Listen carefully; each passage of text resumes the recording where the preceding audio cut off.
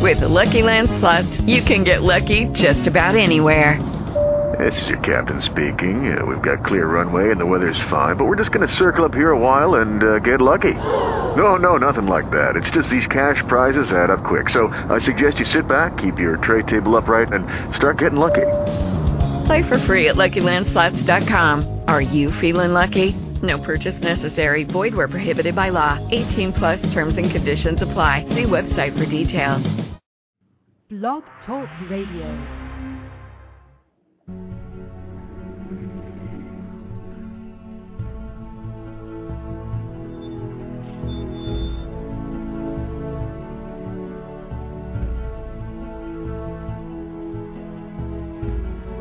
Hold the line.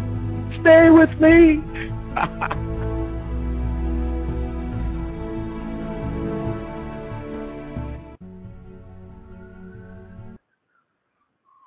Hey, folks, what's going on? Don't worry.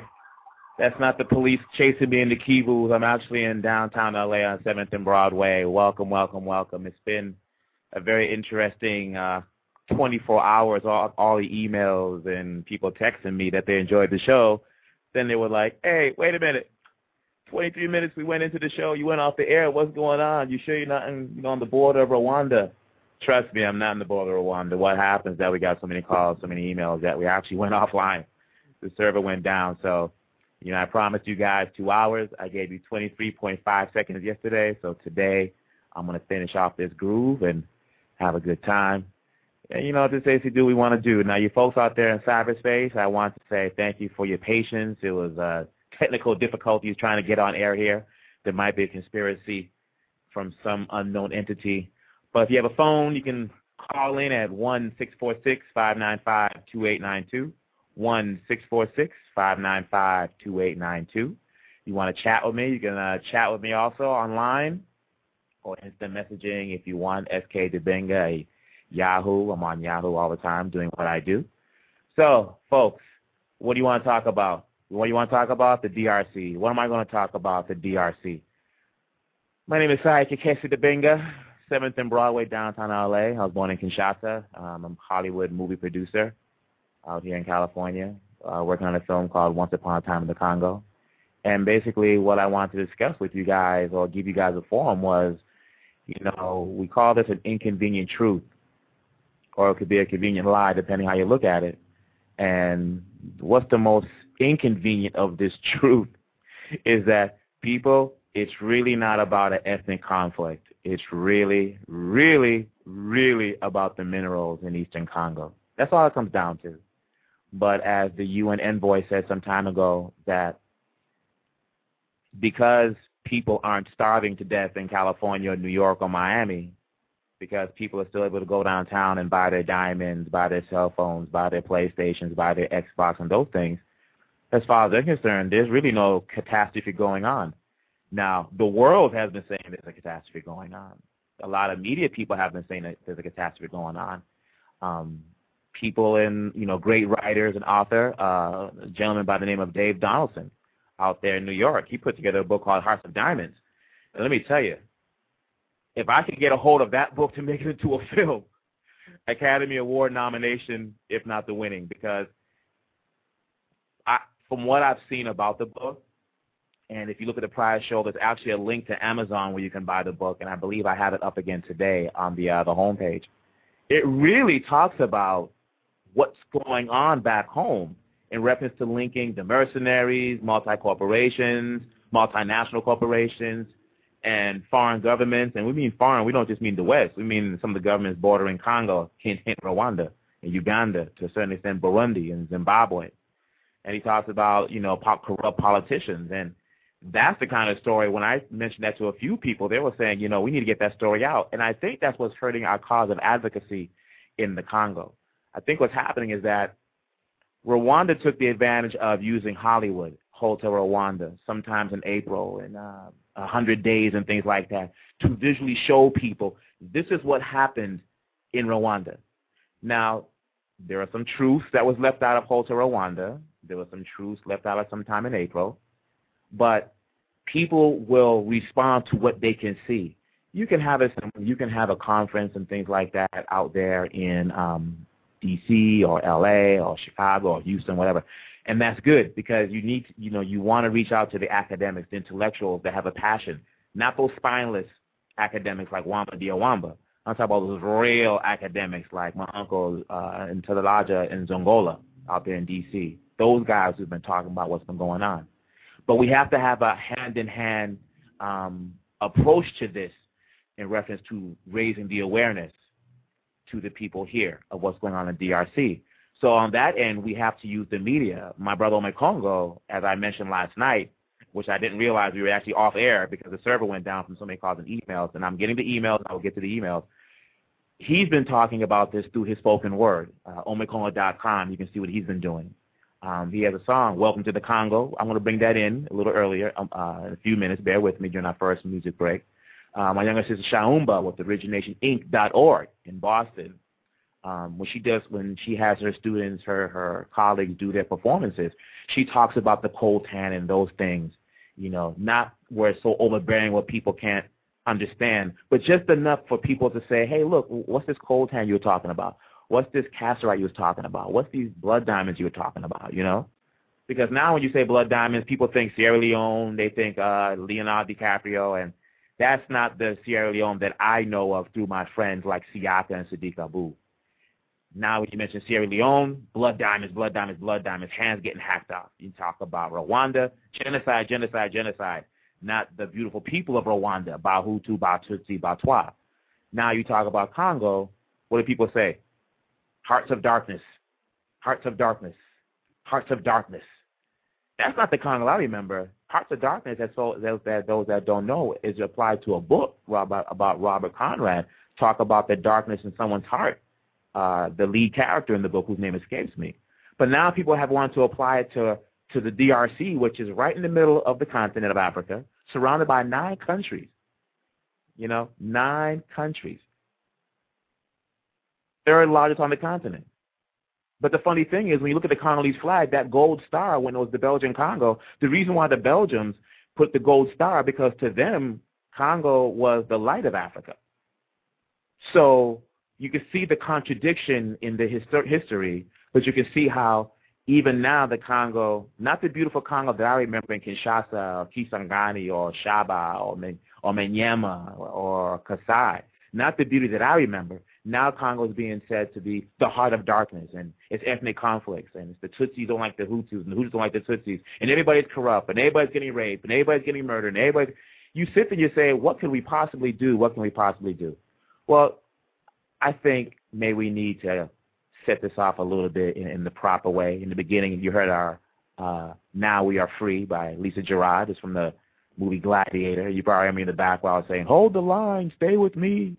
We'll get to that in a moment. But let's see if we can loosen things up a little bit here and, give you a little knowledge of the game, all right?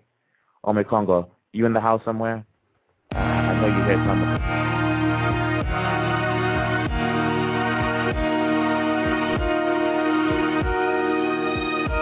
Yo, welcome to the Congo where the slayers slay and politicians robbing like every day for that diamonds and gold, timber and oil. Can't forget the codes in your find in your cell phone and PlayStation. Yo, it's a crazy situation, but since y'all don't get it, let me give an explanation. See, the Congo's so poor because it's so rich. All the minerals and the whole world, they want it. That's why you don't see it on the daily news, cause you be outraged if you saw the abuse. Like one Tanamo talk like Geronimo Pratt's son, in hopes that we can see some action. Last year it was only covered by Anderson Cooper, but I guess you had something else to do, bruh. The 5 nights it aired from 10 to midnight. Maybe if it was on Oprah you'd have seen it ride, but covered the Congo in 2005. Had Lisa Ling live on the scene, no lie. Said the violence there is the world's big secret. It was shown in broad day, but I guess you didn't peep it. Yeah, this is for Patrice Lumumba, Dr. Davingo Wasai, Dr. Galelo Wakabongo. Anybody out there fighting for the Congo to be free, yo, let's go. Welcome to the Congo where the slayers slay and innocent folks dying like every day for all the jewelry we Whoa. Woo. Every time I hear that, I remember when I first was, we were shooting this movie. We're shooting it now, Once Upon a Time in the Congo. And Ome Congo, you can go to his MySpace also, myspace.com/Ome Congo. He had said, hey, here's some cuts I just did. Wait a minute. Hey, I have a message here. Dave Donaldson, he's out there. Thank you for your words. Thank you for your words. Folks, I want you, if you have a pen and paper hand, I want you to write this down. He has a blog spot. It's Heart of Diamonds. That's heartofdiamonds.blogspot.com. heartofdiamonds.blogspot.com. Go check it out. He's always posting stuff up there about Congo. He's always posting things showing the love, showing his interest in what's going on. And unlike a lot of people that just talk, he took the time to put together his blog. He took the time to put together some archival information. He took the time to put together this book, Hearts of Diamonds. And let me tell you, if I can just get my hands on that, I'm going to tell you right now, I'll do that book as is. And, you all know how I am. I don't like blemishing the truth. But coming back to Congo's song, Welcome to the Congo, I had listened to one day, and it's a mix, I think, of a song by Ludacris. I'm not exactly sure. Ludacris is a rapper from Atlanta. And when I heard it, I said, listen, I got to use that song. But it's a mixed song, so it could be used free, what have you. But I want to use it for my film. So we actually used it to introduce a scene in Once Upon a Time in the Congo where the two lead characters meet. And I remember when we played it back for the actors in the scene with the music, they were saying when they heard the beginning of the Welcome to the Congo, they said, hey, we're ready to go to war right now. And that's what I mean when it comes to the struggle of Congo. That's what I mean when it comes to how we can impact people. Maybe 20 people, 30 people, 40 people, 50 people go to a conference about the DRC. When the conference starts, they'll talk about Wing King Leopold. And then they'll go to the Belgian Congo Free State. And then they'll get to Mobutu. They always want to go back. Okay, we can't change the past. We know the past. We know what happened. All right? Leopold, you want to know the history of Leopold? Here's his Leopold. Leopold took over Congo, never stepped one foot in Congo. When he took over Congo, there was 40 million Congolese. When the Belgians took Congo from Leopold, there was 30 million. He basically wiped out 10 million of the population. Mobutu, he came to power. He sold out Lumumba and two of his colleagues when they got in the coup d'etat. He was a dictator for over 20-something years, and he died of prostate cancer in Europe.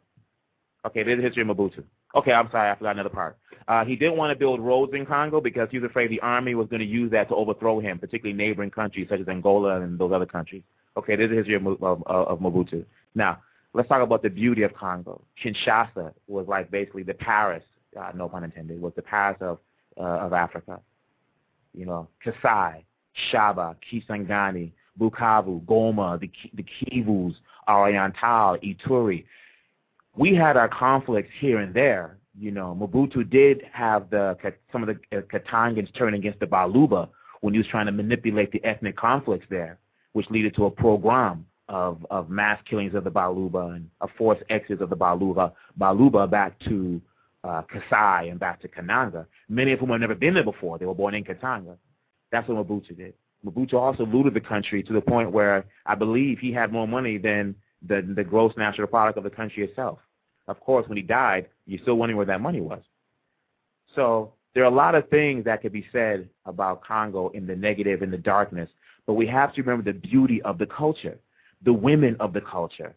When you talk about Congolese women, what comes to mind now? Rape, rape, rape. Well, my mother, Dr. Ngelele Wakabongo, Shaumba, Masenga, Mwadi, Esther Raja Sengu, Aunt Musao, Congolese women I've known, Elizabeth Katunda in Boston. When you talk about Congolese women, they're strong women in the culture, the backbone of the family. Why do you think they're raping them now? 40,000. Why do you think they're trying to destroy our culture? They don't want us there. Remember when it was dividing the lines in Africa in the European conference in Berlin, no one wanted Congo because they thought there was nothing there. Now, because there's something there, everybody wants Congo, but they don't want the Congolese there. So now we have to understand with the media, Welcome to the Congo, with the Slay is Slay, or Once Upon a Time in the Congo, through a play or through Hearts of Diamonds. Again, go to heartofdiamonds.blogspot.com. Go check them out. Maurice Cheney out there, Friends of the Congo. Lorraine Thompson up there in Michigan. Fumu up there in Oakland. Nita Avali, if I'm pronouncing your last name right. Nita over there in D.C., Congo Global Action. Franklin Katunda, Dr. Mountain Kabongo with Leja Bolela, they're building a clinic in Kasai right now. You don't hear those things because if you don't hear the good things that's been going on, if you don't hear about people that have been fighting for the culture of Congo, you're going to think it's hopeless. You're going to think it's some big, complicated mess of people just killing each other and fighting each other and not knowing what to do. No. Why am I broadcasting today? Why did I broadcast last night? To demystify this rhetoric that's going around, to give you an inconvenient truth.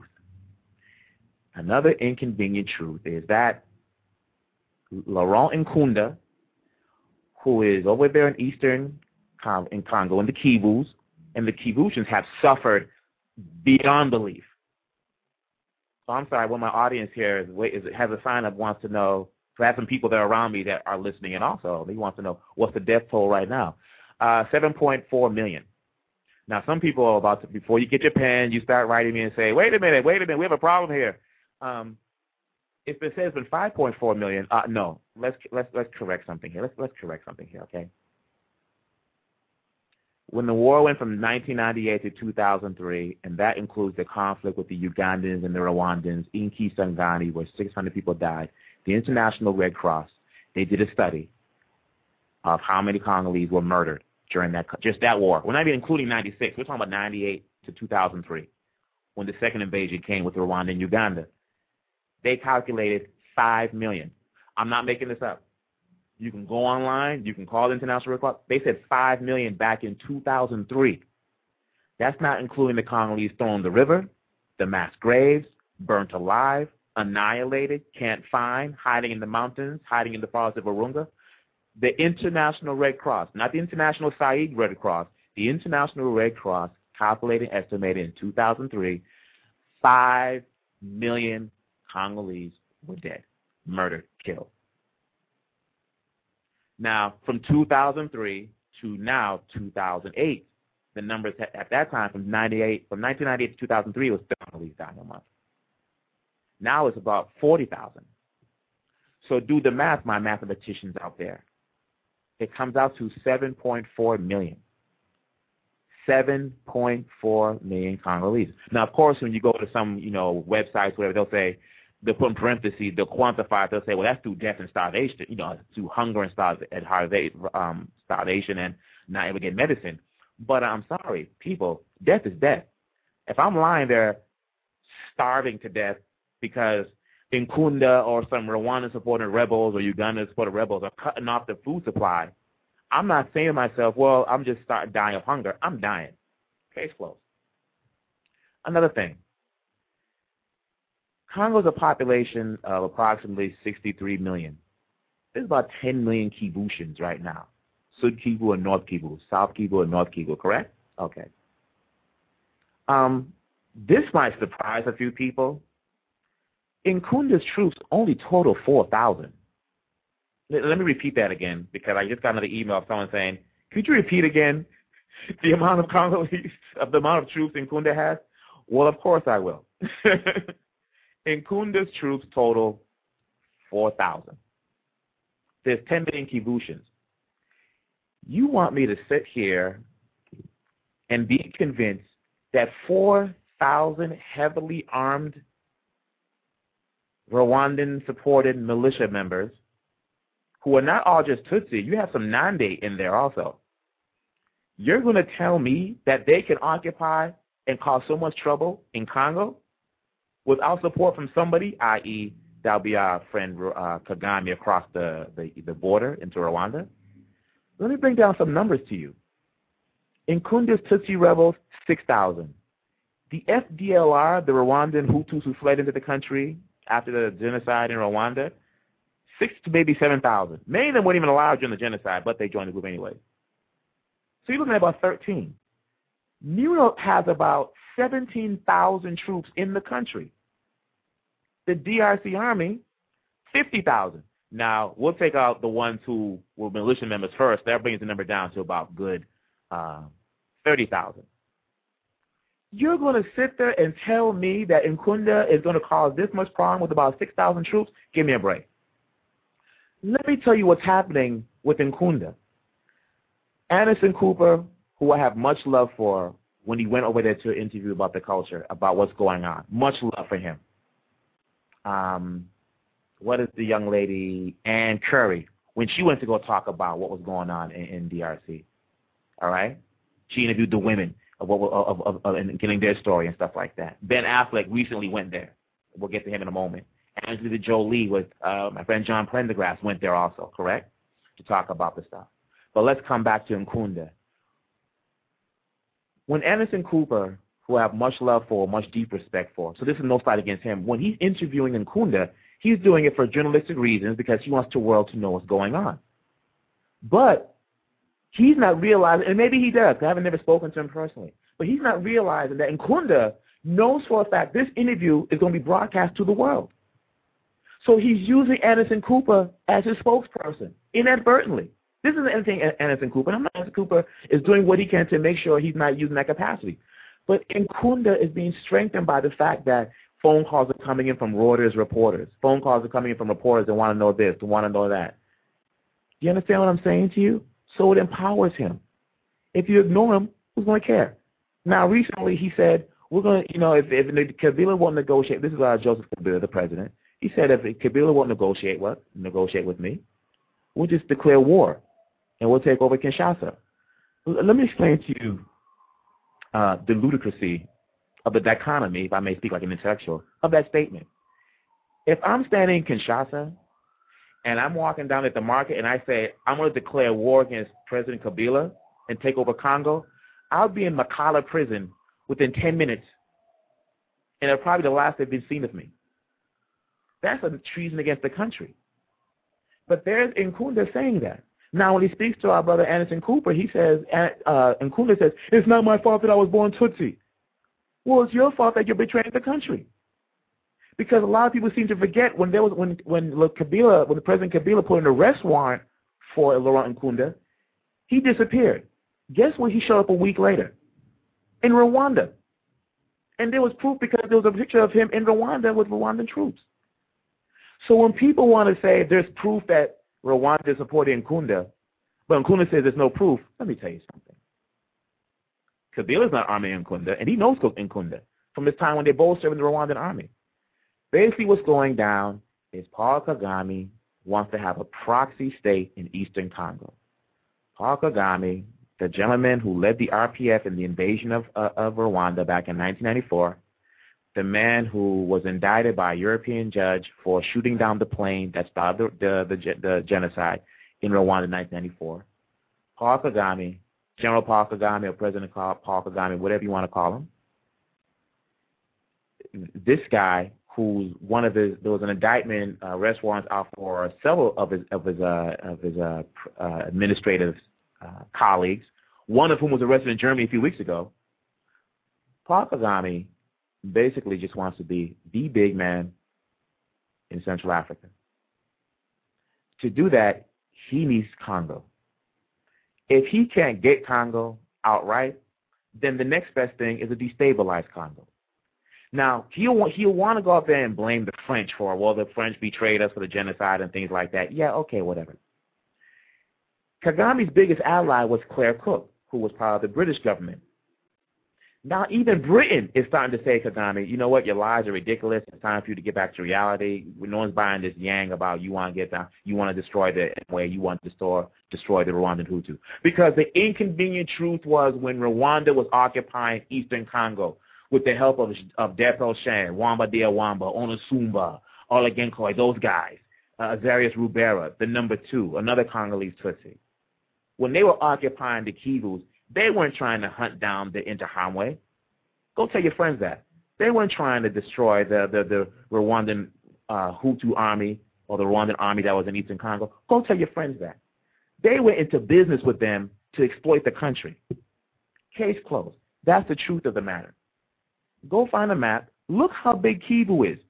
And look at the occupation zone that the Rwandans through RCD Goma maintained in Congo. Look how big that is. They were able to basically almost occupy almost a quarter of the country, but they can't. That's millions and millions of Congolese. But they weren't able to destroy 5,000 former Rwandan Hutus from the army of Rwanda, what does that tell you? He had no intention of destroying them. It's just a convenient excuse. Here's another convenient excuse for you, another inconvenient truth. Joseph Kony, the guy that's been basically just terrorizing Uganda for the last 20 years, correct? Right. He's more valuable to President Museveni alive than he is dead. Because as long as he's alive, then President Museveni can justify spending more money on the military. Right? Okay. So, why is it that Joseph Kony, who's raped, murdered, abducted, sodomized, slaughtered, empty out villages, empty out towns, empty out people, why is it he can sit in the bush and say, well, I will negotiate with you only if you take off these international arrest warrants that's hanging over my head from the ICC in The Hague? Now, do you think Saddam Hussein, the late Saddam Hussein, was going to go on television and say, excuse me, I will surrender only if the Americans will withdraw from Iraq? No, the Americans said, we know you're there, we're going to find you, and that's it. Do you think the Taliban over in Afghanistan, well, we'll release power as long as nothing happens to us? The Americans said, no, we're going to get rid of you. Now, let me bring it back to the continent in reference to Joseph Kony in Uganda and Savimbi in Angola. And I'm tying this all into Congo because I want you to look at the big picture, not the big convoluted picture of, oh, my God, it's a tribal conflict and the Tutsis and the Hutus don't like each other and there's always been tribal conflict. People, that's garbage because, what am I going to say? The inconvenient truth is Habyarimana, the president of Rwanda, was president for 20 years. Before the plane got shot down. That killed him and the president of Burundi, another Hutu. He had 20 years to annihilate the Tutsi if he really wanted to. He didn't. Congolese in the eastern Congo were going to Rwanda, Gesenyengi, Gitarama, Butari, Kigali, if I'm pronouncing the name, the prefixes right. Go hang out. The Rwandans were coming to Kivu, Goma, Bukavu.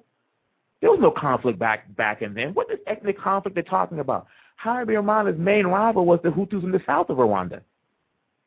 But now people want to say, well, it's the Congolese and it's always an ethnic conflict. Oh, please give me a break. Because the inconvenient truth is that if you're being led to believe that it's a bunch of little savages running around killing each other and they've been doing it for the end of time, then as far as you're concerned, you're going to say, you know what? Well, if that's what they've been doing for so long, what can I possibly do? But you know better than that. I know better than that. And there are a lot of people out there that know better than that who are out there fighting, do what they can. Doing what they can. And it's not just the Congolese. Again, you have Dave Donaldson. John Pendergrass, when I met him in Cal State Sacramento about 2 years ago. He spoke on the issue. We had a long conversation. And I asked him straight to the point. It was me and him. I have deep love for John, good friend of mine. Some people have issues with him. He's a good friend of mine because I remember when I talked to him, he could have stood up and walked out of the room when we had a conversation. He could basically deny everything. But he shared some knowledge with me, and he was very open, and he was very welcoming to what I was saying. And I appreciate that. And we've talked off and on, back and forth about things. Now he's doing the Sudanese initiative. You've seen he went to Sudan. He's dealing with that situation. We have him. My God, there's just so many people. You have the Run for Congo. That's the organization up there up in the Northwest. I think they're in Oregon. You have womenforwomen.org. They're doing things in the DRC. For a long time, So they're doing things. They're not Congolese, but they feel the love. They feel they have to do something. They're doing things around the world, but they have a program in Congo. GlobalFundForWomen.org. Mwanamu Kenge, she's a program officer for Africa. They're doing things in Congo. You don't hear these things. Dr. Martin Kabongo with Leja Bulela, LEJABULELA.org, is building a much-needed health clinic in Kasai. Much needed. You don't hear about that. They make it sound like Congo is just a wasteland of Congolese just finding each other. Now, let me come back to a little example of how Kony benefits Uganda, how Nkunda benefits Rwanda, but let me show you how Savimbi realized the areas of his ways the hard way. Because Savimbi was fighting against the government of Angola for years. Well, President Santos came to D.C. a couple years ago during the conflict and had a conversation with the then administration. I believe it was President Clinton. I could be wrong. Correct me. Someone email me or call or send me a email or a chat, something like that. If you're online, feel free to chat. Save your phone bill. You can just send it to me. You can go to the home page, hit chat, get into the room, and I'll answer your questions that way. But anyways, Santos had a conversation with the American government, went back to Angola. The Angolans hunted down Savimbi via his cell phone and killed him. Now, I'm not advocating murder or anything like that. I'm just saying they dealt with Savimbi. After that, basically Savimbi's movement crumbled. Now, there were reasons why Savimbi was fighting. He felt that he should have won the election that took place years earlier. That's another aesthetic altogether. I'm just saying that if Uganda really wanted to deal with Joseph Kony, they would have, instead of occupying northeast Congo and fermenting strife between the Lema and the Hindu and supporting that mouse, John Pierre Bemba, they would have dealt in Kony quickly. But he didn't. Instead, what he did was, President Museveni, is he armed, I believe it was the Lema. I might have it wrong, but I believe it was the Lema. Right, the Hema. Correct me. The Hema against the Lendu. Now, I might have it backwards, but basically he armed one side against the other, and then he armed the other side. And during that conflict, they were fighting to get the gold, the minerals of Ituri. And it got to the point where the EU sent a French-led contingent down there to deal with this, to bring the hammer. France has its issues. We know that. France is too busy being the colonial power, and now the new president is like, we're not going to go that route anymore like Mitterrand did. But France brought the hammer down through that operation. Now, conversely, though, France led Operation Turquoise that led the Rwandan Hutu army, the Rwandan army, into eastern Congo and the refugee camps. So there's your inconvenient truth in reference to these guys in Kunda, these guys, Kony, they benefit Museveni and Kagame alive and they do dead. Now, I got a question yesterday from Dr. Kabongo. What's Joseph Kabila going to do about Nkunda? President Kabila's hands are kind of tied because 60% of the budget of Congo comes from outside the country. There are things he wants to do because people forget a year and a half ago he put about 10,000 troops on the border of Rwanda and people thought there was going to be an escalation of the war with Rwanda. That's his right. It's national sovereignty. It's national integrity. But then people came running in saying, no, we have to talk, we have to talk, we have to talk. How long do we have to talk? How many people have to die? People, there is an inconvenient truth for you. There's an extermination of the Congolese taking place right now as we're talking, right now as we're sitting here, right now as people are watching the football games, right now as people are playing their fantasy, as on fantasy football, not the other kind of fantasy. We don't get down like that on this station here. Yesterday, when someone was at Starbucks having their latte, coffee bean, having their coffee, their espresso, people are getting raped and murdered. They're wondering why is it no one is trying to help them. The problem is that people are trying to help them. There are people out here speaking on their behalf, but word isn't getting back to them that someone is thinking about them. There's a book that came out some time ago. Again, another book you want to check, Hearts of Diamonds, .blogspot.com. Go check it out. Read that book. I don't care what's good. If I can get that book made into a movie, Academy Award. Listen. For me, it's not about Saeed Kakeshi Dabenga. It's not about me. We have too many people out there, both Congolese and non-Congolese, who are using Congo to uplift themselves instead of using themselves to uplift Congo. That's a problem. This is a very emotional thing for me, what we're talking about. These aren't just some little numbers thrown out by the international community. These are real people to me. During the occupation by the Rwandan RCG Goma in Maniema, where I'm from, on my dad's side, I'm from Kasai. On my mom's side, Kasai, Oriental, Mbuji-Mayi, my mom's side. A 727 during that 1998-2003 war, invasion we call it, was shot down, full of passengers. I had 14 cousins, blood relatives on that plane, shot down by the same people who are with Nkunda right now. And they got the weapons from Paul Kagame's Rwanda. So for those out there who are thinking, oh, he's just sitting out there nice and comfortable in L.A., he has no attachment, he sounds like an American actually, I'm sorry, people. This has touched me also, but I can only do my part with you in getting the inconvenient truth out there that there is an extermination taking place right now. There's a little Saeed being murdered. There's a little Mwadi being raped. There's a mother being assaulted. And there's a father being forced to watch all this right now.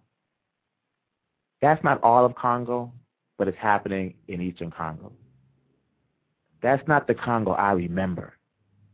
As bad as Mobutu was, and don't get me wrong, he was lame and weak, and I can't use some words here. I don't want to get marked off anyways and banned from my radio station here, but our radio station.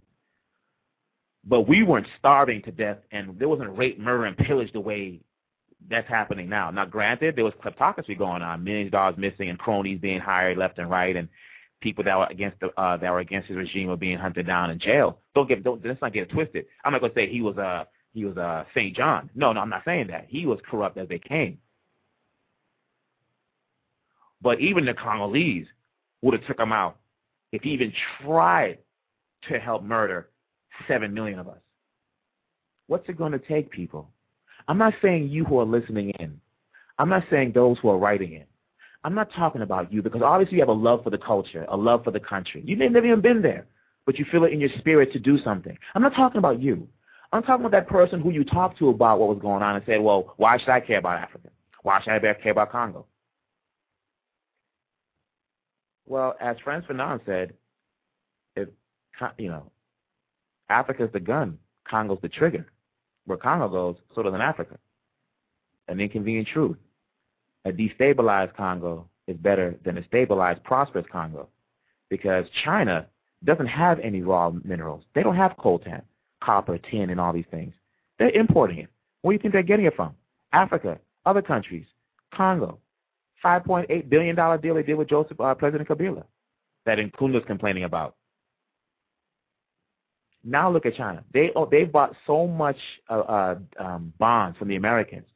If they decide to switch from American currency to the euro, you think the economy is bad now in the United States at this moment. Imagine that.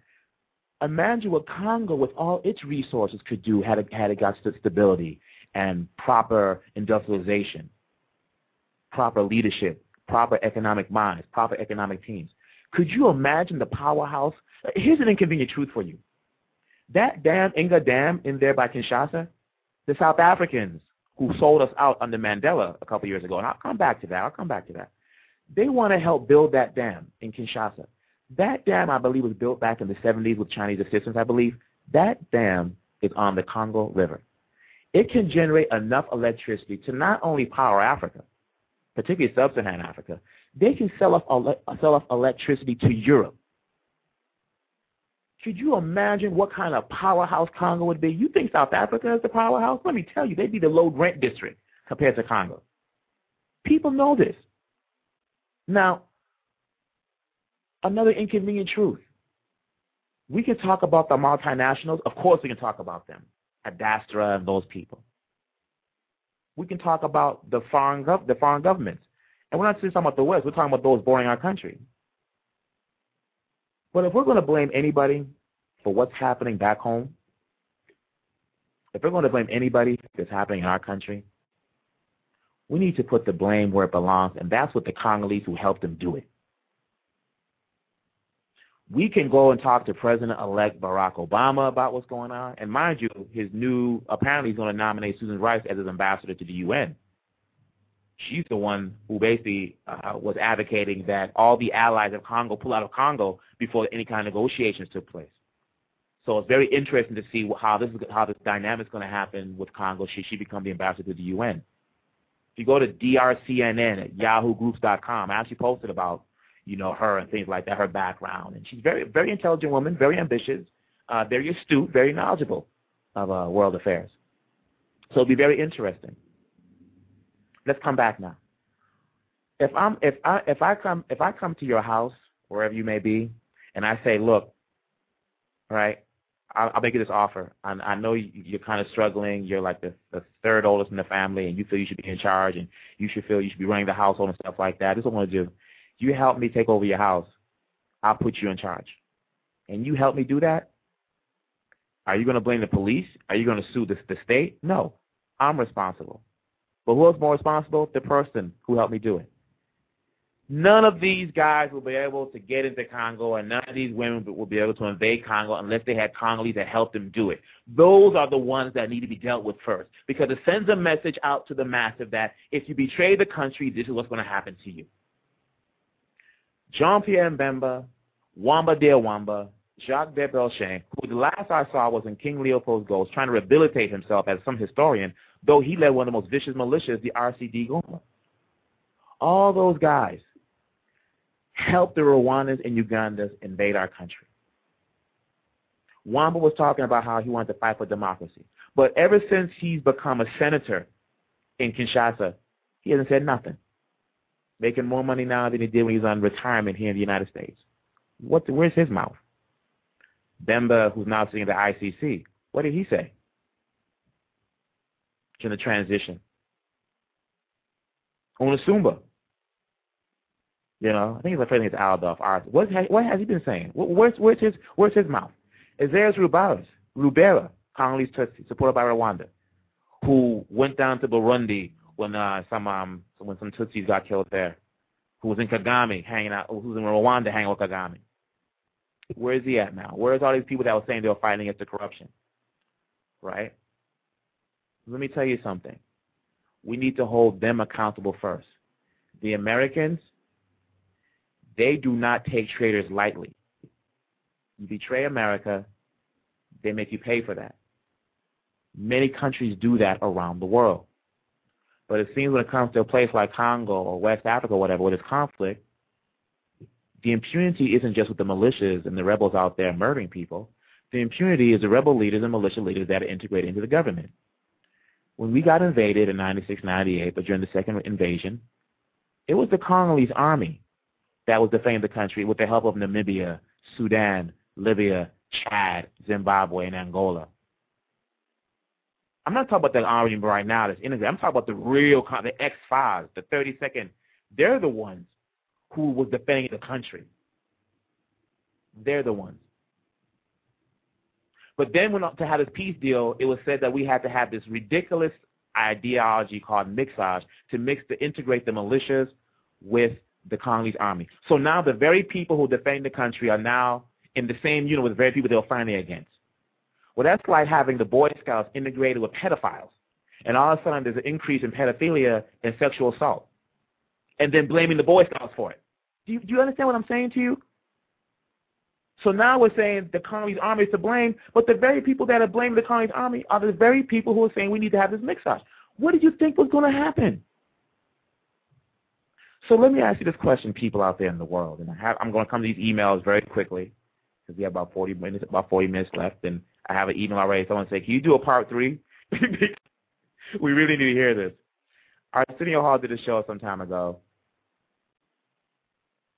where he would ask the question, things that make you go, So here's something I'm going to ask you about things that make you go, Why is it, and someone can answer this question if they like, why is it the rebel and militia leaders supported by Uganda, we're talking about Lubanga and Bemba and those guys, why are they sitting up there in The Hague in ICC, but the rebel leaders supported by Rwanda, like Nkunda and all these other guys at Wamba, are walking free, raising havoc in Congo? Someone asked me that question. Let's play a little music here for you guys. I think we go a little, but let's do this in honor of the book Hearts of Diamonds. Because the war, an inconvenient truth in Congo is that the war isn't over some ethnic conflict. The war is over the diamonds. Let me give you a little break here, all right? Kanye West, you in the house somewhere?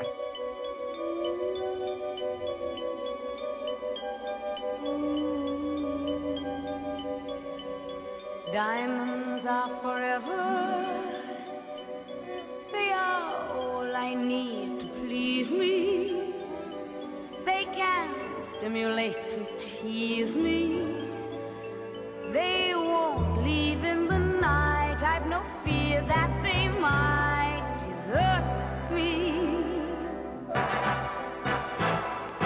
Diamonds are forever. Throw your diamonds in the sky if you feel the vibe. Diamonds are forever. The rock is still alive every time I rhyme. Forever, ever, forever, ever, ever, ever, ever, ever, ever, ever, ever, ever, ever, ever. Good morning, this ain't Vietnam still. People lose hands, legs, arms for real.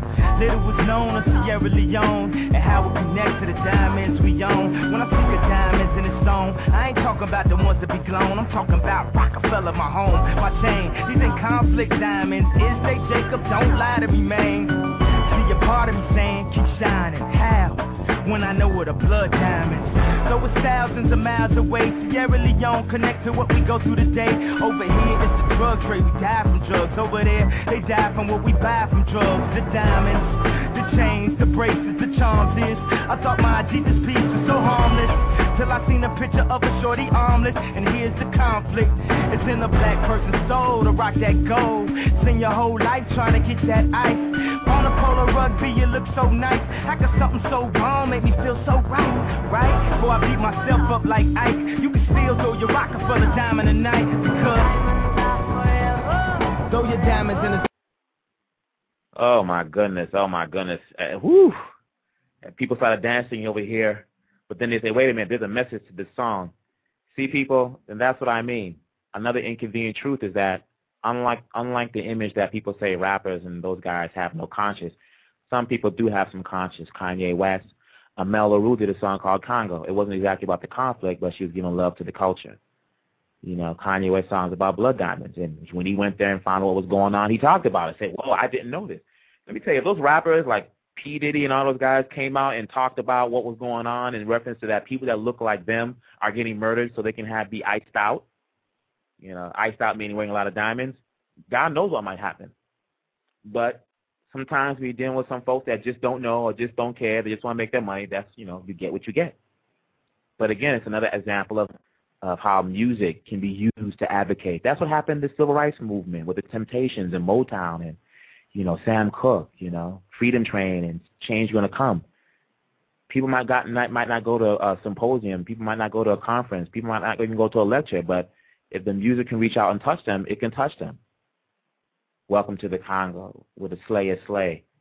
There's this other one that I want to use, but I don't have it available that Inconvenient did. I actually talked to him this morning, and I couldn't remember it, but I didn't have a CD. But it's the song where he starts out in French and he gets deep. So he's doing this. What he's doing, go to YouTube. You know, put Welcome to the Congo. Go put his name out there. Omekongo, OMEKONGO.com. Send him an email, omekongo@omekongo.com. See how I can work with him. We have to elevate the game. Now, there was a question here someone wrote me about, let's see if I can read this person because they're translating. Somehow they tuned in last night and they heard me play Dear Mama that I had dedicated to all the Congolese women. It was by Tupac. And I mentioned that, you know, someone emailed me is Tupac Congolese. You can actually go and play the previous broadcast. It's on the homepage, blogtalkradio.com/Saidabinga. And I said, Tupac, you know, imagine if he was Congolese. But they thought I said Tupac is Congolese. So I'm going to answer this person again. No, he's not Congolese. But imagine if he was. Here's something, an inconvenient truth for folks out there. We'll talk about the green people who will, like, you know, use hybrid cars and stuff like that, okay? For those folks out there who want to talk about, you know, saving the environment, let me tell you something that the World Bank did. They did a study, right, that showed that the DRC has the second largest swath of rainforest in the world. Basically, 86 hectares of area. 1 hectare equals 2.3 acres covered by rainforest. You know, Congo's rainforest accounts for over half of the total remaining rainforest in the Central Africa region. You want to talk about going green. It's like being an Irish in Boston. That's green, all right? Someone has an email here. What is the conflict about? The conflict about the minerals.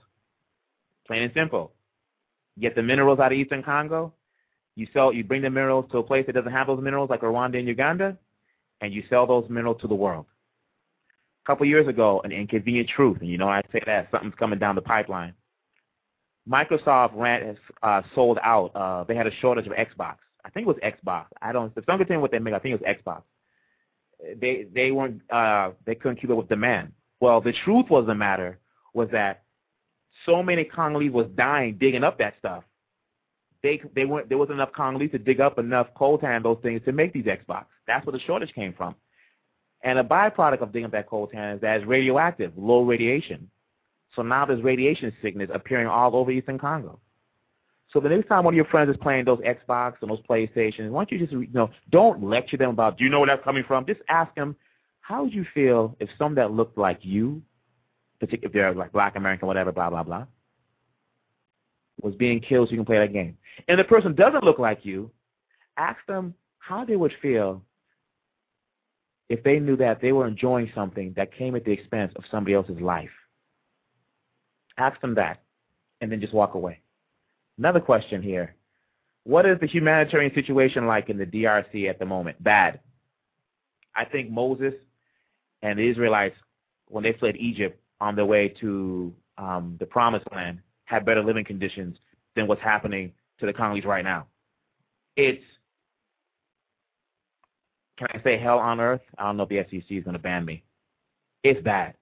You're talking about people doing things that they shouldn't be doing, eating things they shouldn't be doing. It's horrible. Go online. Go see for yourself. Families broken up, families hiding out the woods, families dying, families getting malaria, families having no place to go, kids drinking out of the water that's polluted by dead bodies and pollution and urine and feces. It's bad. All right? It's bad. It's not good. The humanitarian situation in Eastern Congo. And let's specify this. People, the breadbasket is Eastern Congo. You affect the breadbasket in Eastern Congo, you're affecting the food situation in Kinshasa. All right? It's emotional, people. It's emotional. People want to say, here's another question. Wasn't the situation already pretty bad in the DRC anyways? No. Let me clarify that. There was a time you go to Kinshasa, you didn't want to come back to wherever you were coming from. Kinshasa, Congo the Congo. I remember I could smell the pundu like it was yesterday. Beautiful. We had our conflicts, but what's happening in Congo? This isn't the Congo I remember. It's not. It is not. So no, the answer was the situation wasn't pretty bad. We had our dictator with Mobutu, so there was free, you want to talk about the quashing of freedom of expression, yeah. But let's get it right. Let's get it right. Congo was not always some war, was some conflict. Congo was the pearl of Africa. Folks don't like it? Too bad. I'm speaking the truth. Go online, look at some pictures. Anyways, what are the reasons for the conflict in DRC? This came from Anchorage, Alaska. Well, as I said before, it's about the minerals. The poverty allows people to easily join those who will promise them power and money. That's why so many will join the rebel movements. So you have a grinding poverty situation. Weak authority. Kabila doesn't have control of the entire country, so he can't bring the hammer down the way I think he would like to. And more importantly, the availability of arms. The borders aren't that enforced, so people can basically buy weapons from wherever and bring them to Congo. You know what I mean? So you have that situation, and then you have, again, the natural resources, You have cassiterite, you have diamonds, you have coltan, you have oil, you have timber, you have charcoal, you have coffee, you have gold. But kind of funny, you see some of this stuff being bought in Rwanda, but there's more natural resources in the parking lot behind the building I'm sitting in than there is in Rwanda. So how is it all of a sudden since 98, Uganda and Rwanda is selling gold and diamonds that they don't have in their country? It makes you go, All right? And again, also the manipulation of communities along ethnic lines. It's not just the Tutsis that are out there. The Tutsis are the main one. And let me tell you an inconvenient truth for my Tutsi listeners out there who have love for the country of Congo. Nkunda is signing their death warrant. Because you know how it basically works. The rebels come into a town, they kill everybody that supports we'll say example, the Mai Mai. The rebels get pushed out, and those fake Mai Mais, not the real ones under General Padiri, but the little fake ones, come out there and kill the people that supported the rebels. So the people are stuck in the middle. So now all those Tutsis, who are out there in Eastern Congo, who are like, this is wrong what Nkunda is doing, who are mobilizing against them, when the time comes for Nkunda to be removed, and it will happen sooner or later in some capacity, it may be through UN intervention, who knows, the people are going to look at the Tutsis that supported him.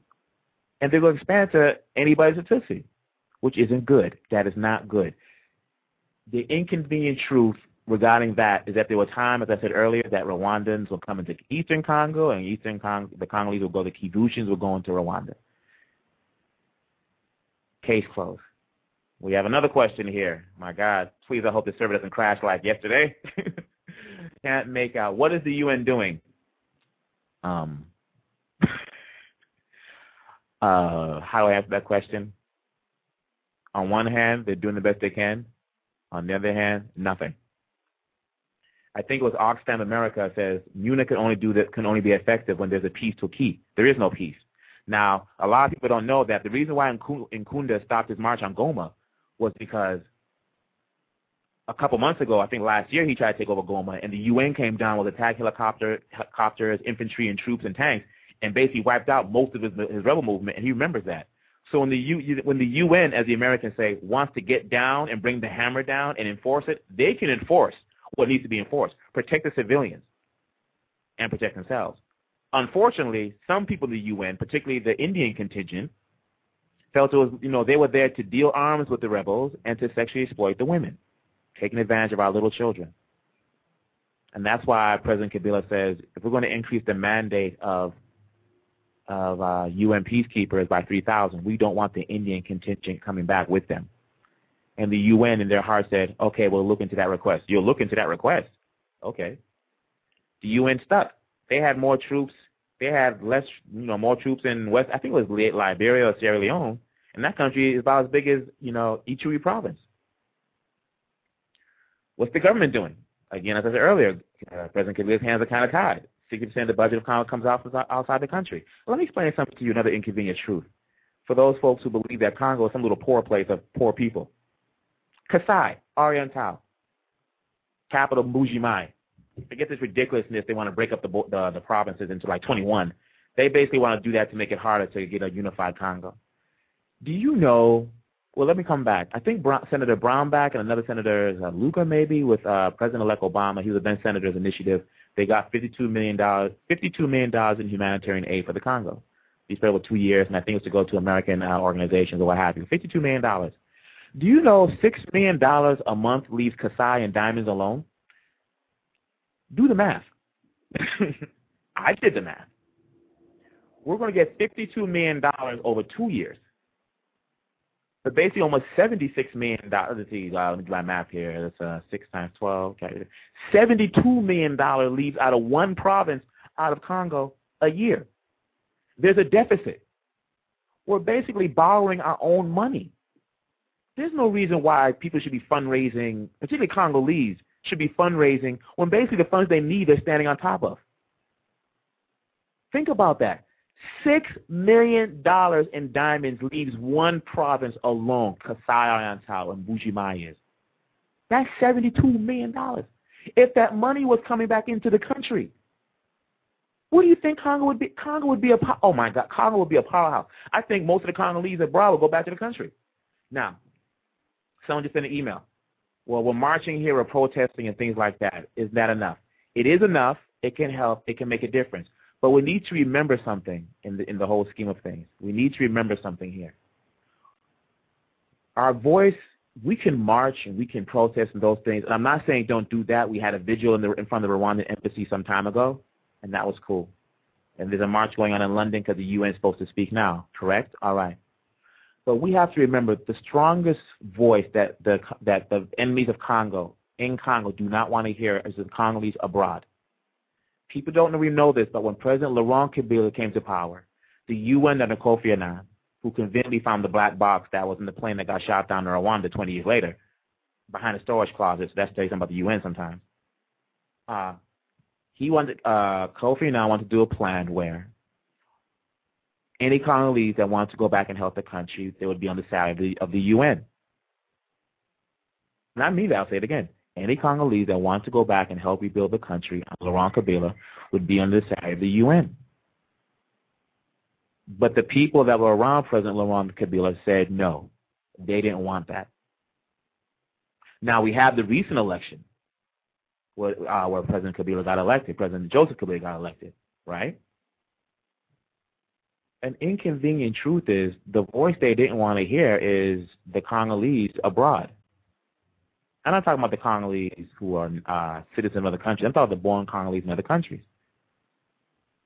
They didn't allow them to vote. People were saying it's too complicated. We can't do it, blah, blah, blah. Let me see if I understand this correctly. I think it was the Thumb Movement, the Purple Movement, whatever. They organized elections, and I was calling all over people to find out how we could do this. They organized people that were outside of Afghanistan to vote in Afghanistan. And they was basically, you want to talk about conflict going on. Look what was happening during that time. They were still fighting the Taliban and the insurgents there. You're going to tell me they couldn't figure out a way to have the Congolese nationals abroad vote back home? They want to cut that. They want to cut that voice off from the voice back home, from the people back home. They want to keep us separate. But it's funny that the spirit of the Congolese is very interesting. That even the rebel movement, Bemba and Wamba and those guys, when they were talking about partitioning the country, even Bemba and those guys said we don't want to divide or partition Congo. We're Congolese, one Congo or no Congo. So my thing is, don't give up. Don't think it's hopeless out there. We have to let the people know back home that are suffering that there are people out here speaking on their behalf for them. Don't think things are just hopeless. This isn't our lot, and we have to do something quickly because too many of these children are growing up thinking that this is what Congo is. Because half the population is under the age of 15. Now they're talking about troops coming back. You know, the Angolans coming in and things like that, and people don't want to see a wider conflict. It's very interesting when the Allies want to come defend Congo, people don't want a wider conflict. But when Nkunda's there, basically taking town, and he took another town yesterday, I'm not sure, it was like south of Rishuru. People aren't saying anything. Now, I got an email here. Saeed, what about Nigerian President Obasanjo? What about his role? He's now the envoy for the African Union. Oh, please. The African Union? These are the same clowns who are the Organization of African Unity. What did they do back then? Where were they for Rwanda? Where were they in 96? Oh, please. Where were they for Darfur? Let me explain something about the President Obasanjo. He needs to rectify the situation in Nigeria before he starts trying to rectify the situation in Congo. Because a lot of people seem to forget that during the inter-Congolese dialogue that took place, or inter-Congolese dialogue that took place in South Africa to bring the 98-2003 war to an end, Obasanjo made a suggestion that there be a rotating presidency in Congo where each rebel leader is president of Congo for 1 year. You don't believe me? Go online and do research. Prove me wrong. I know for a fact because I saw the documents, I was floored. So the guy that's out there who just saw Nkunda last week and said to the world, with Nkunda standing next to him, go online, go to Yahoo, look at the pictures. He has Nkunda standing next to him, is saying to the world, Nkunda is not the monster that people make him out to be. He can be persuaded. This is what he said with a straight face. I repeat that again. President Obasanjo, the special envoy for the African Union, you know, those cowards who are a bunch of intellectuals that have no backbone, and as far as the only thing they know about Africa is where they're from and where they're at and where they don't want to be. President Obasanjo, who's done some things for Nigeria, but has never really been a friend of the DRC, last week said that Nkunda is not the monster that people are making him out to be. He can be persuaded. Really? But why should I be surprised? Because, again, President Obasanjo is the same guy, Congolese and friends of Congo, you know, our allies of Congo. He's the same guy who felt to bring peace to Congo, we should have a rotating presidency where each rebel leader is president for a year. When you stop laughing, it's true. So here we are today. We have another email here. They want to know the book I was talking about earlier. It's by Dave Donaldson. That's Donelson. If you go to the homepage, blogtalkradio.com/Saeed Dabenga, I actually have a link up there to Amazon. You can buy the book. It's called Hearts. It's Hearts of Diamonds. You can go to his blog. He has a heartofdiamonds.blogspot.com. That's heartofdiamonds.blogspot.com. Check out that book. It really talks about what's going on there in a way like we're doing our Congo movie. The film we're doing, Once Upon a Time in the Congo. It's a fictional story wrapped around factual events. And it's written in a way where those that don't know what's going on but really want to know can be joy. It's a thriller that we're shooting now. You can go to myspace.com /Severin, SEVERAN. Check out the videos. I believe I have 2 videos up in the video section. Or you can go to MySpace and type in Once Upon a Time in the Congo. You'll see a rough cut of a scene we did involving 2 lead characters, Patrice versus Mulele. I think the next show we'll talk about, we'll talk more about the film. But right now I want to talk about the Congo and not me. But the film is for the culture. The film is to show what's really happening, to let people know what's going on. So people out there, don't get frustrated. Don't get discouraged. Things will change, as Sam could have said. Things will change. Things will get better. But we have to stop these little petty arguments of thinking, if I want to do this, then I want to be the president. Or if he wants to do this, he wants to be the president. We have to get beyond that. We have to stay together and say to ourselves, what can we do to unify the country? Because it's not just the Tutsis out there supporting Nkunda. It's some of the Nandi is supporting Nkunda. So let's not just make it a Tutsi thing like we made the mistake of doing before. What was this guy's name? I can't remember. His name escapes me, and I don't want to take up too much time of who this person is. But we have to really be careful that we don't make this we don't let people define this as an ethnic conflict. It's about the resources. That's what it's about. The inconvenient truth is that if we can have enough people convinced that it's a hopeless situation in Congo, that these little savages, as I like to say, the Bantu, have always been fighting, we'll say, well, they've always been fighting. That's their natural life and lot. So be it. I remember the guy's name now. It's Kumbasu Ngeyi. He's the chairman of Nkunda's militia, the CNDP political committee. Kumbasu is a Nandi, and he used to be a political reporter in Kinshasa last month. Now he's out there supporting Nkunda. So you understand on the ground how it's creating a wider conflict between the ethnic groups. But the issue is you deal with Nkunda. It's not about protecting the Tutsis. It's not about even protecting him. It's about being a front for Rwanda. And I know when people say we should persuade Rwanda to stop supporting Nkunda, you can persuade them all you want. They're not going to listen to you. The only persuasion they understand is force. It could be an embargo. It could be force of, if you can't find them guilty in court, you can find Rwanda and the people that in Nkunda guilty in the court of public opinion. So the book Hearts of Diamonds touches and shows what's going on. Our film we're working on, Once Upon a Time in the Congo. Again, look for it on MySpace. Go to myspace.com /Severin. That's showing what's going on. There's another book out there by Marie Umatuza called Surviving the Slaughter. I believe she's a Rwandan Hutu who fled Rwanda in 1994 when Kagame and his RPF was coming into the country, slaughtering Hutus, sacrificing the Tutsis that were living under Habarama. So he could, and while they were doing that, the Rwanda Kagame's group killed 8 Spaniards, Spanish nuns. You don't believe me? Go online. Germany's understanding the lie that Kagame's talking about because they arrested one of his top political members in Germany on an arrest warrant. And Kagame got upset about talking about, they're acting unilaterally, like he tends to do. We can't have wars and suffering and drama forever. But we can't sit there and empower Nkunda by giving them a forum to speak. And we can't look the other way while an extermination goes on, people. We can't do that. What are you doing? You who are listening out there. Whatever you're doing is more than what someone else is doing. The young lady doing Run for Congo out there in Oregon, Women for Women International, Ome Congo, Global Fund for Women, Leisure Bolela, many Global Fund for, not Global Fund, Congo Global Action with Nita in D.C., Franca Katunda, Solange down there with the Congolese Chamber of Commerce in Florida and Miami, Tina Ngangura, who's trying to figure out how to use her media skills to tell the story Again, Fumu up there in the Bay Area, the Congolese in L.A.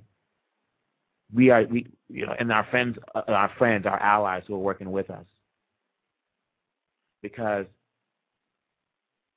do we really want to have on our conscience an extermination so massive that even God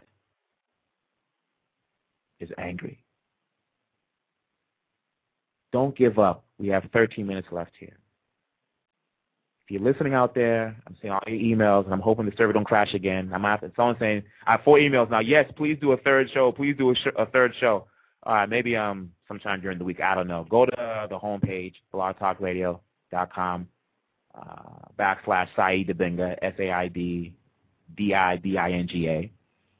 My name is Saeed Kekesi Dibinga. My dad is Dibinga Wasai. My mom's Dr. Ngaleo Wakabongo. I'll go down the road probably next week. But I just want you guys to know the inconvenient truth is you can make a difference if you want to. An inconvenient truth is you are making a difference because of what you're doing.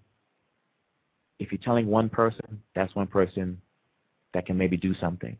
Tupac Shakur said, I might not be able to start the revolution, but through my words and my music, I might be able to touch that one mind that will. I was talking to Sheila Kisimo down there in Orange County. She has an organization. The name escapes me, but Sheila Kisimo.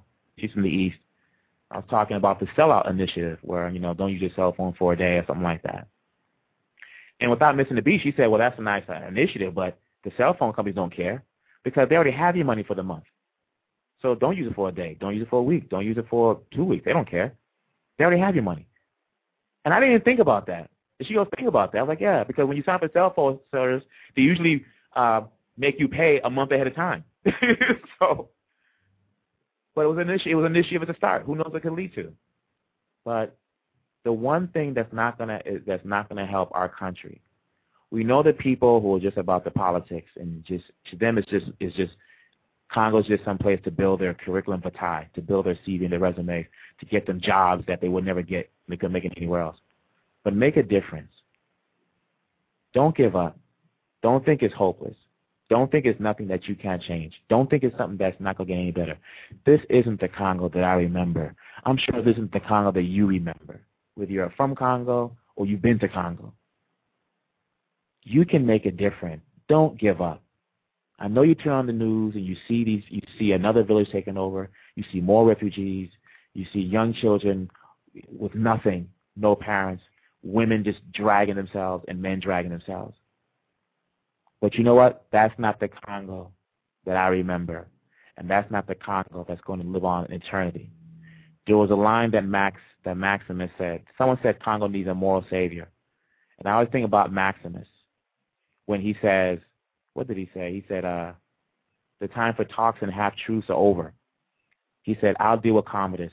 Just bring that republic. All he cared about was getting the guy to kill his family and bringing back Rome. Someone said Congo needs a moral savior.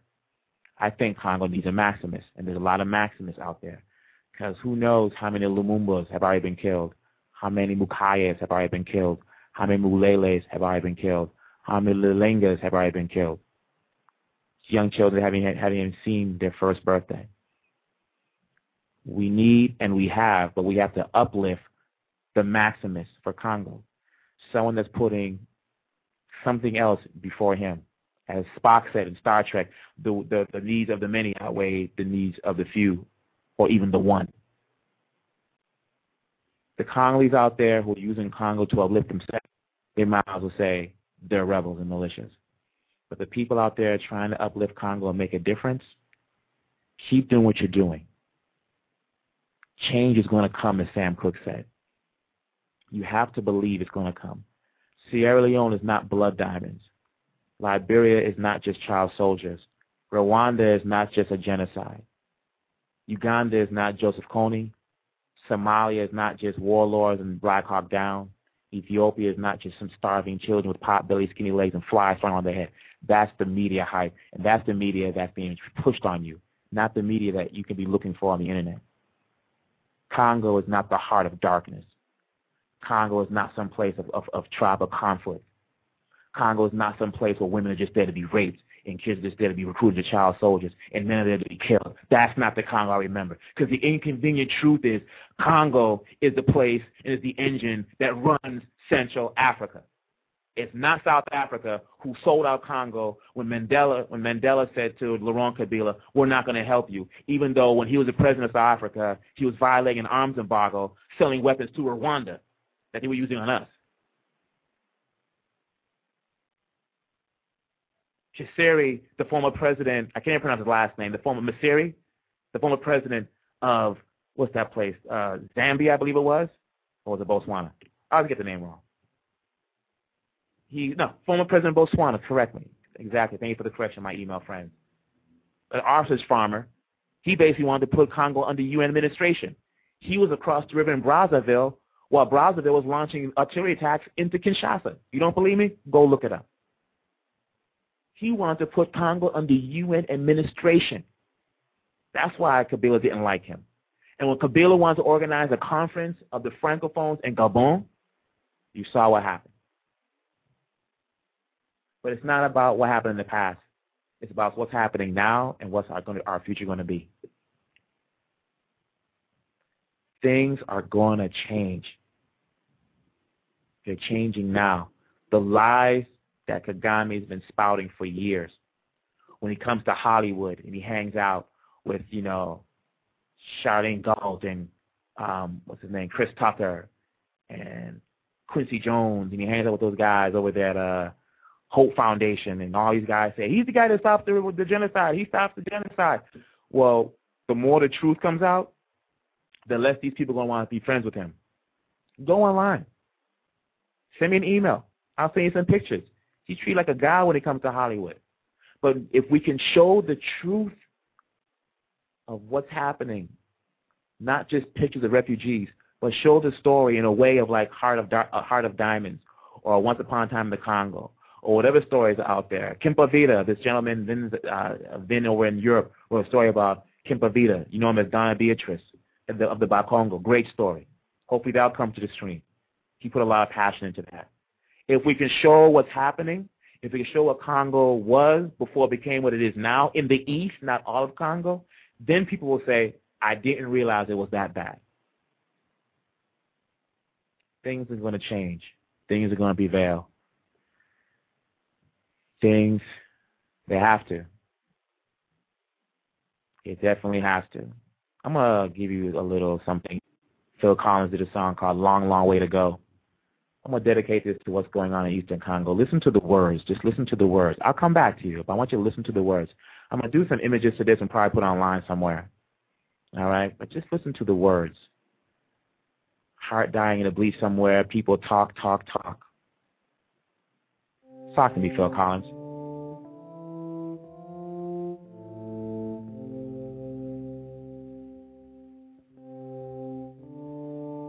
Kisangani.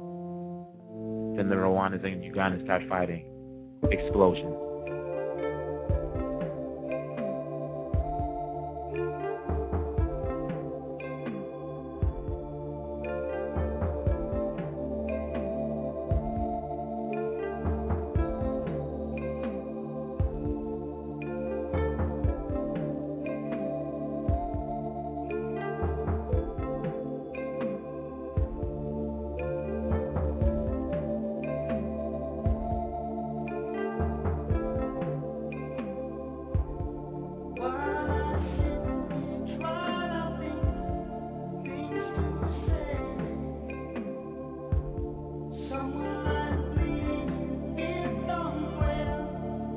Someone lies bleeding in a field somewhere.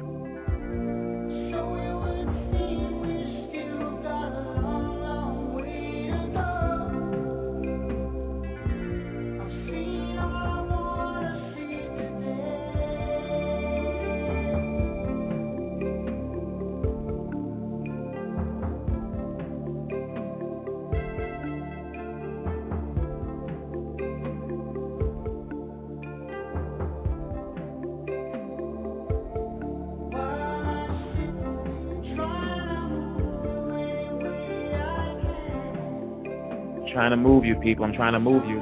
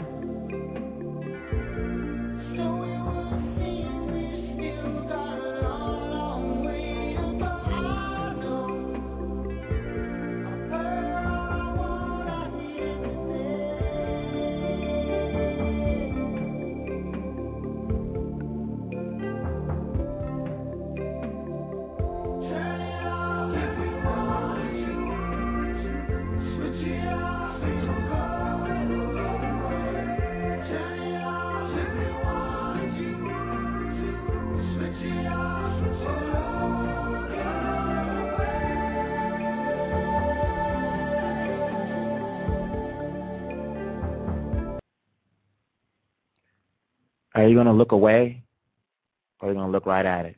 If you're looking away, or if you know someone looking away, they're just part of the problem. We got a long, long way to go, but we're going to get there. Like Sam Cooke said, change is going to come. You know what I mean? It's going to come. But don't give up. We got a minute left. And I don't know how many people we have lost back home in the East during our time together today. But who knows how many lives we can save from our time together today, tomorrow, or an hour from now. So don't give up. Don't give up. You have a long, long way to go. Change is going to come. All right? So listen, on that note, let me give you a little music to get out of here. Brighten the spirit. This is Young Dave, a rapper in Eastern, he lives in, my God, in Europe. All right? Later on, Nalingala.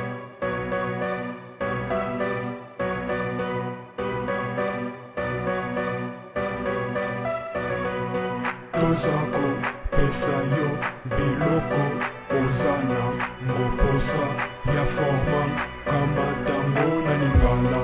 Tozako, pesayo, biloko, ozana, ngoposa, ya forma, kama tango na lingala. Nego eloko te, nanaza defwa te, Kongo Central, kinezana West. Moi otika rapete na otika ngoya okoma mwana etike. Ngana fier, ça ça faire des lettres. Devoir nangeza, lingala faut connaître.